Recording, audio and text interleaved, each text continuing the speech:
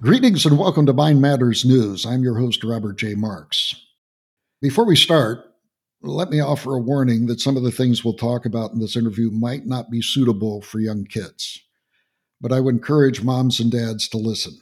The average age kids are recruited in human trafficking is 12 years old.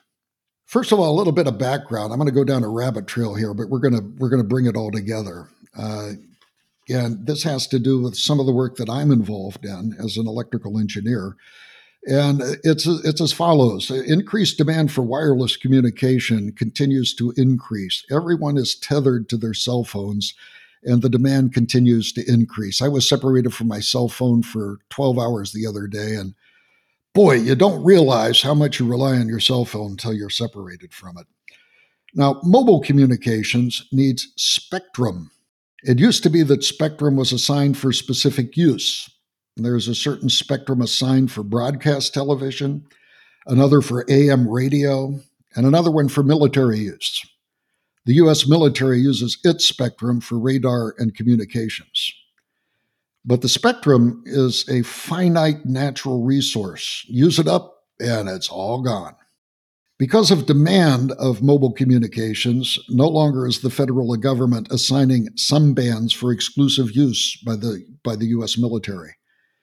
Because of demands, the U.S. continues to auction former federal frequency bands to mobile companies like Verizon and AT&T.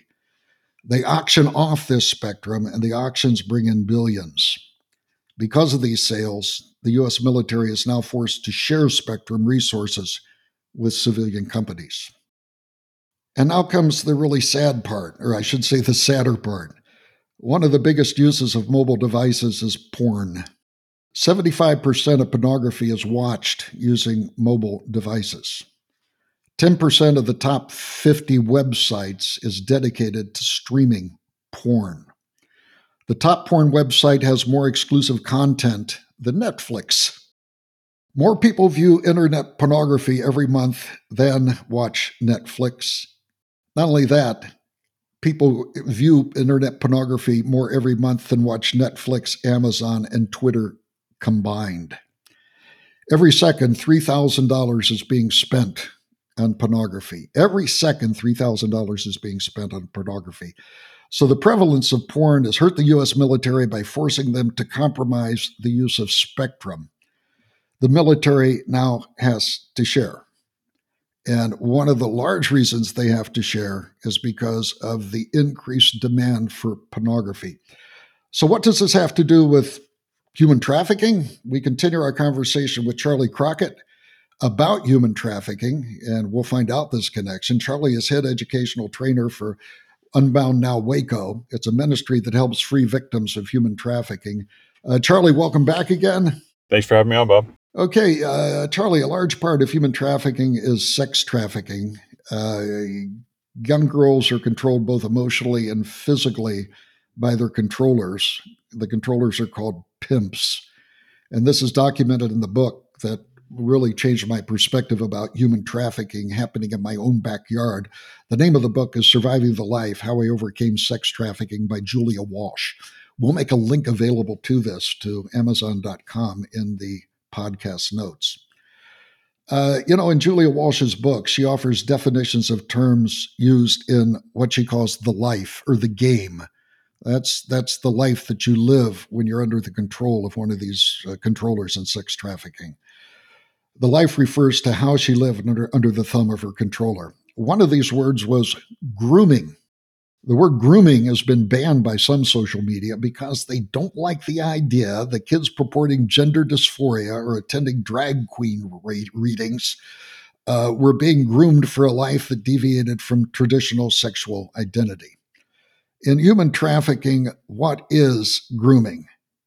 Charlie, could you address that?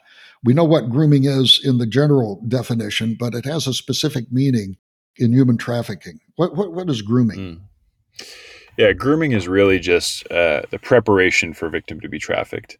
It's the kind of the breaking down of kind of what a victim already has, their resources, their relationships, the securities they have, and then building connections to the trafficker. I like to think of it as the trafficker is building strings kind of to that person, so that all of the things that they need, all the things that they desire, are all linked to this one person.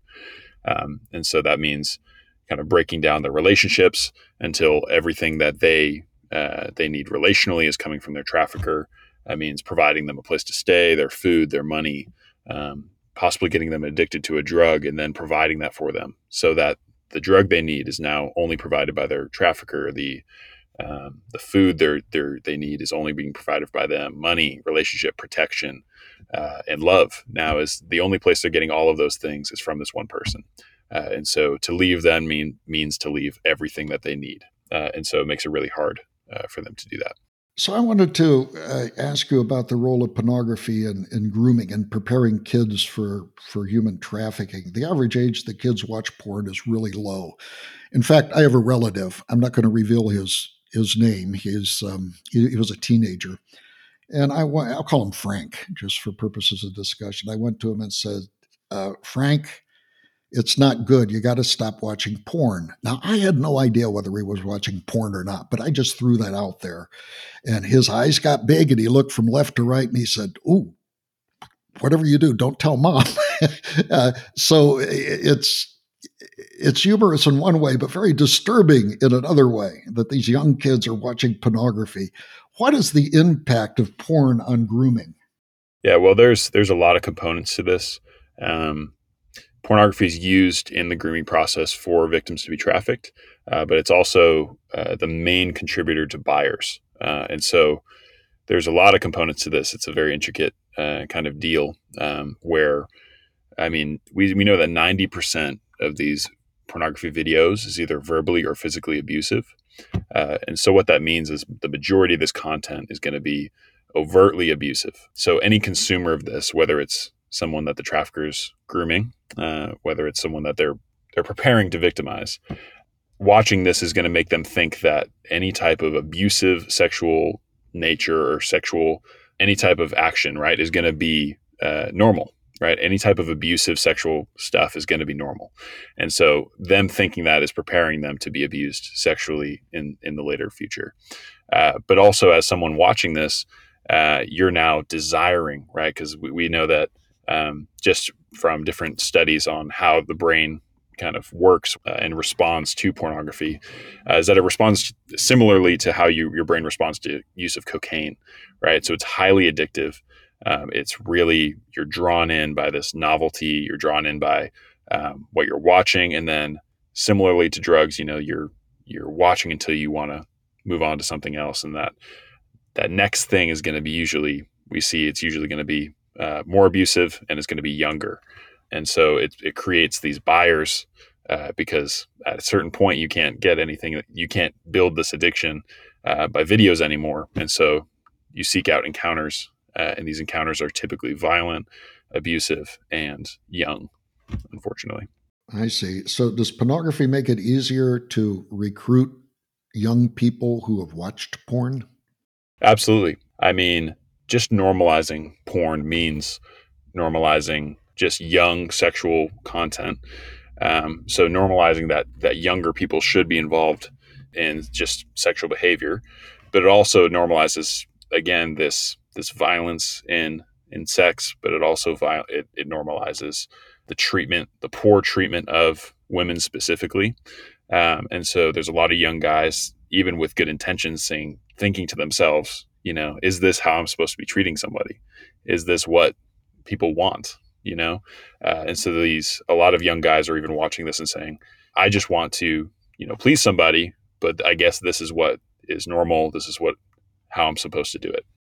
I've actually heard that porn is helping increase, oh, how should I say it, sexual dysphoria, because a young girl might watch porn, an early teenager, and she might think, I'm not like that. I don't submit to violence and domination like that, so I must not be a woman.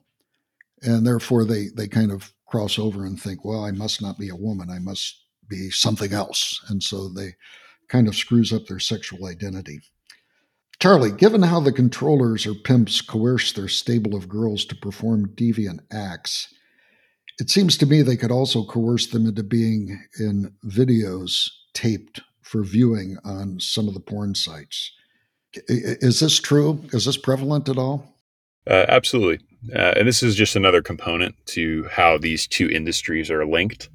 Really, in human trafficking, a large number of these victims are having videos and pictures made of them. And so, because of the way these porn sites are set up, the majority don't have any screening for who's posting these videos, and they don't have any real verification of age. And so, a lot for actually for those reasons, some of these sites, especially MindGeek, Pornhub, other these big sites, are getting a lot of scrutiny, a lot of backlash, and different legal issues right now because these are being brought to the light. That there's been no verification of age, there's been no screening for who's posting, and so a lot of these videos are people that are actively being trafficked. And so what happens as a result of that is that the consumption of these videos, even if it's in the most innocent of senses, someone just gets curious, someone clicks on an advertisement that popped up out of nowhere, and it brought them to this video or to this site. Um, Even just the views of that video, the time spent watching that video is actually giving those producers, those people who posted those, it's giving them money. And so even, those views, that time spent, is contributing to human trafficking. So one of the things I always say when I give a presentation and talk about pornography uh, is I tell the kids, like, hey, even if I talk to you this whole time, even if I spent this next hour and a half talking to you about how to prevent trafficking, and then I went home and watched pornography, I very well could be contributing to the same cause that I'm telling you not to do. Um, and so it's just these two industries are completely linked. They work together to contribute to each other for sure. Wow. Wow. A couple of years ago, I saw a post that the top porn streaming site, you mentioned it, Pornhub, removed 80% of its videos because of this backlash. They were submitted, the videos were submitted without verification and included children and rape victims. Now, when this happens, if you are a victim of this, do you have any recourse? Can you sue these big companies with the big bucks? I know that suing costs a lot of money, but is there any way that this can be addressed and brought to justice? I actually don't know too much about this. I would hope so. I don't know exactly. I know it's tough when things are when it's involved in pictures, media that's put on the internet. It's really hard to get some of that stuff back, and the recourse is not linear. It seems like, but I can't speak on too much of kind of what your opportunities are in like kind of legal recourse there. Okay, it seems to me that there should be a lot of volunteer law firms that would participate in that. Just thinking and knowing about some of the people that are out there that are good people. Do you have any idea whether porn sites are currently using any sort of scrutiny in order to make sure that the videos that they are airing are not children or rape victims? I know the vast majority isn't. I don't know if there are that are kind of trying to take a more productive approach there, but the vast majority are not going to be doing that. If you think about it, I like to think about pornography sites and pornography, just the industry itself, as kind of if human trafficking had a marketing department, this is really what they're going to do. They can't be the way that they're going to advertise for what they're doing. Human trafficking makes over $150 billion a year, Wow. and so this is bringing in a lot of money, and the pornography industry brings in over 100 billion every year. And so without having TV commercials, without being able to again post ads or billboards and say, hey, come and buy people, instead what they're doing is they're normalizing people to be abused online, and then creating this highly addictive content for free that's unbelievably accessible, unbelievably easy to hide. And again, like you mentioned, it's on your mobile device, and so it's like having the drug you're addicted to, always free, always in your pocket, and really easy to hide. And so that is a very dangerous combination. And so that's really how they're selling it. As a result, these porn websites are going to do whatever they can to make it as accessible, to make it as consumable for people. And so we're not seeing a whole lot taking a productive approach here. It's an old saying, but there's a special place in hell for these people. My goodness, what the terrible things they do. Yeah, so pimps and controllers in human trafficking for sex trafficking have been around for a long time. They use abuse in order to keep their stable of girls in line. And this used to be for individual sex acts. Now they're forcing these I don't know, slaves, because that's what they are, into pornographic videotaping. And they do this by coercing with love, or purported love, and also guerrilla pimping. Now, you involved in Unbound, you mentioned to me, and I'd like you to kind of repeat it. It's very interesting. It seems to me that you would encounter occasionally a guerrilla pimp, somebody that had a propensity for violence, if you were to try to help one of the girls out of the so called life, out of the game. But I think you're not allowed to do that. How do you incorporate law enforcement? And have you yourself ever become involved? By the way, I met Charlie Crockett. He's 7 foot tall. He's very intimidating. I think in a conflict he would be. So you would be good in a physical altercation, but you don't do that, do you? Yeah, absolutely.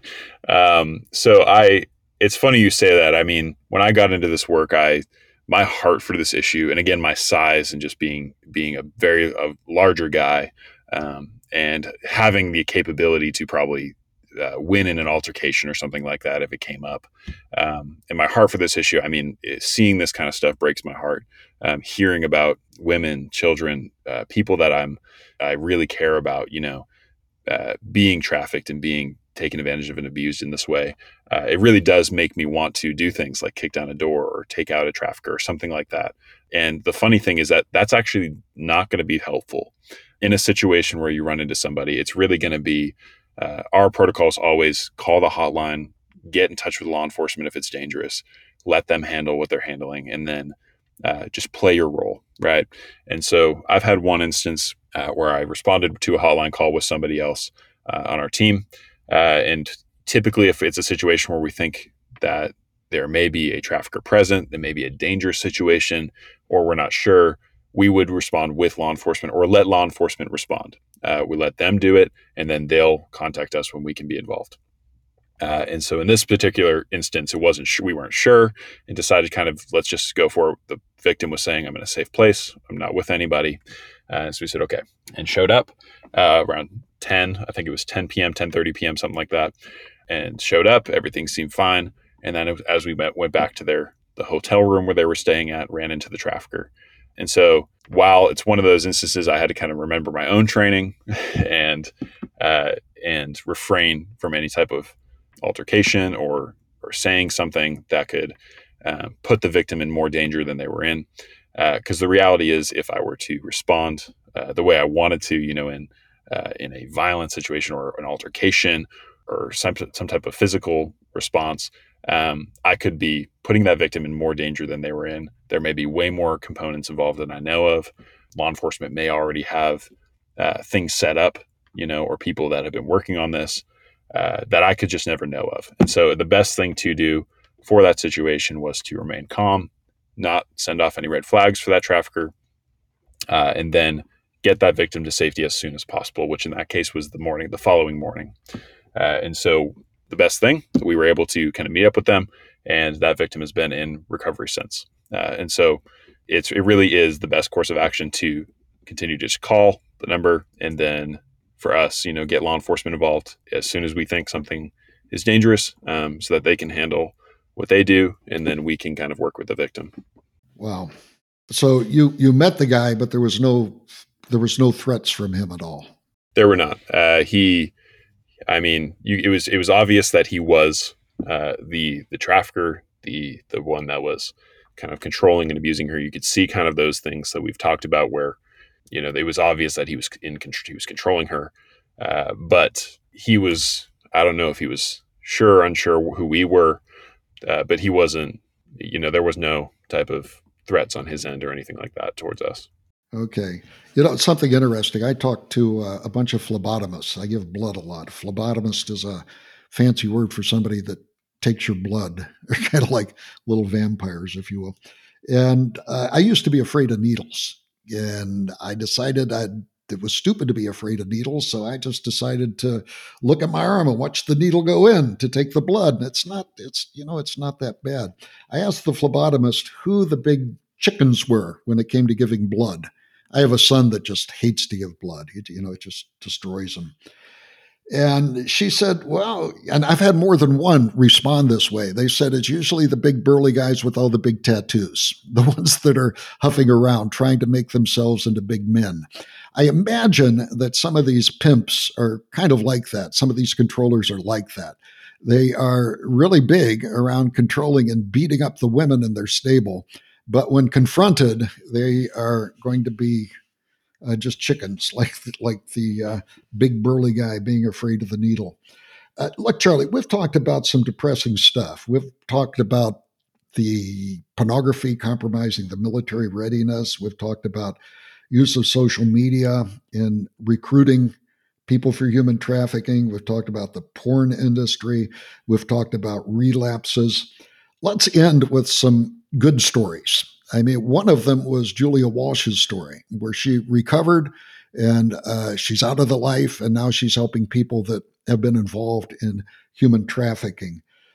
I wonder if you could share maybe some of the success stories that warm your heart and that keep you in the ministry. Absolutely. And I think that's a great point. I mean, all of the work we do is hope driven. We don't use anything like a fear tactic or a scare tactic to do our teachings or our prevention, anything like that. And that's not just an educational kind of tactic. That's more just the truth, right? We come against a lot of these things. We see a lot of darkness in this work, but the overwhelming feeling leaving all of these instances with the victims is, there is hope. And we see recovery stories, we see victory stories in this stuff all the time.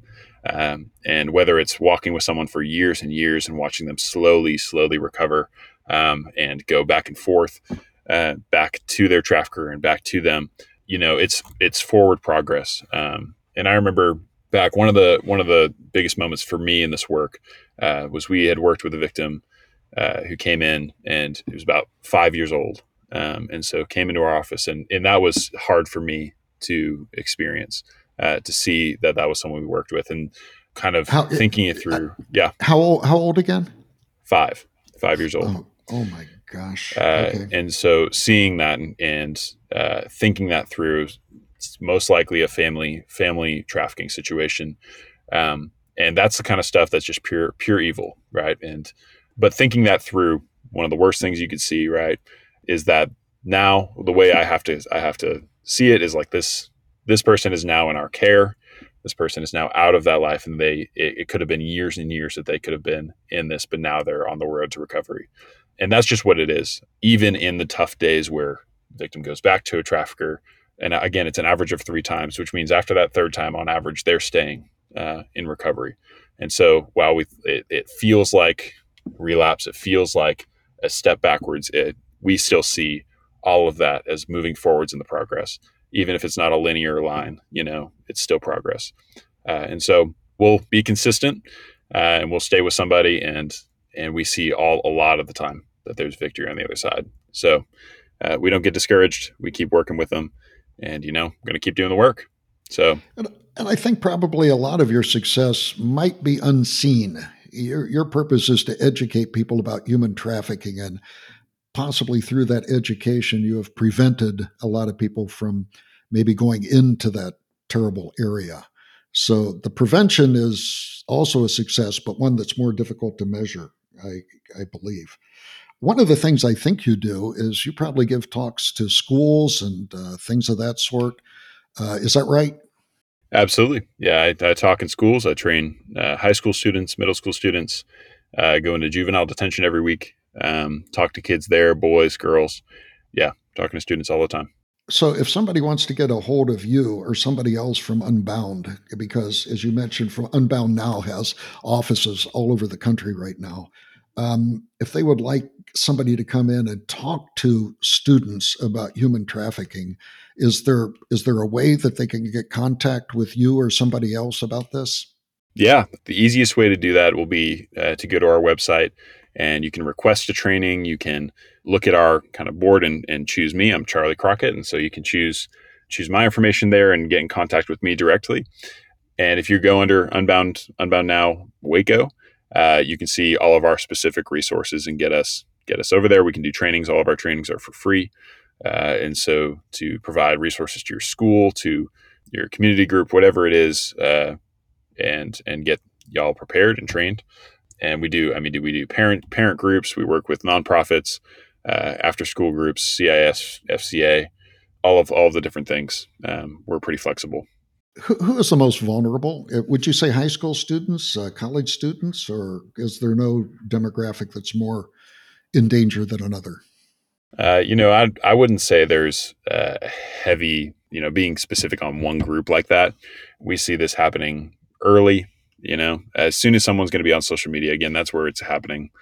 And so someone who's on social media at any age is going to be open to be talked to be groomed. And so as soon as they're on there, I mean, the younger are typically more naive and more easily recruited. But I mean, this happens across all ages, across all demographics, and college, high school, middle school. So I wouldn't say there's any specific age more so than others. Okay. Well, Charlie, is there anything that you would else you'd like to talk about, or if we covered things pretty well? I think we've touched on all of the important stuff that I would Okay. say right off the bat. I think this is great. Okay, great. God bless you, Charlie Crockett. Man, what a ministry, and what a difficult ministry. I imagine that this is one of those ministries that it's difficult not to take home with you after a day's work, because you Mm-hmm. see so much human suffering and such. Wow.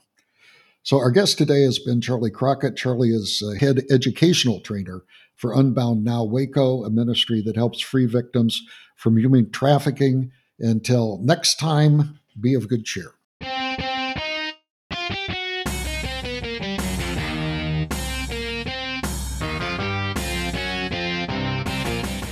This has been Mind Matters News with your host, Robert J. Marks.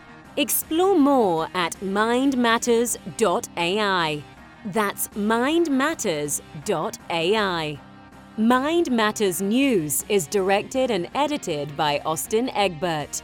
The opinions expressed on this program are solely those of the speakers. Mind Matters News is produced and copyrighted by the Walter Bradley Center for Natural and Artificial Intelligence at Discovery Institute.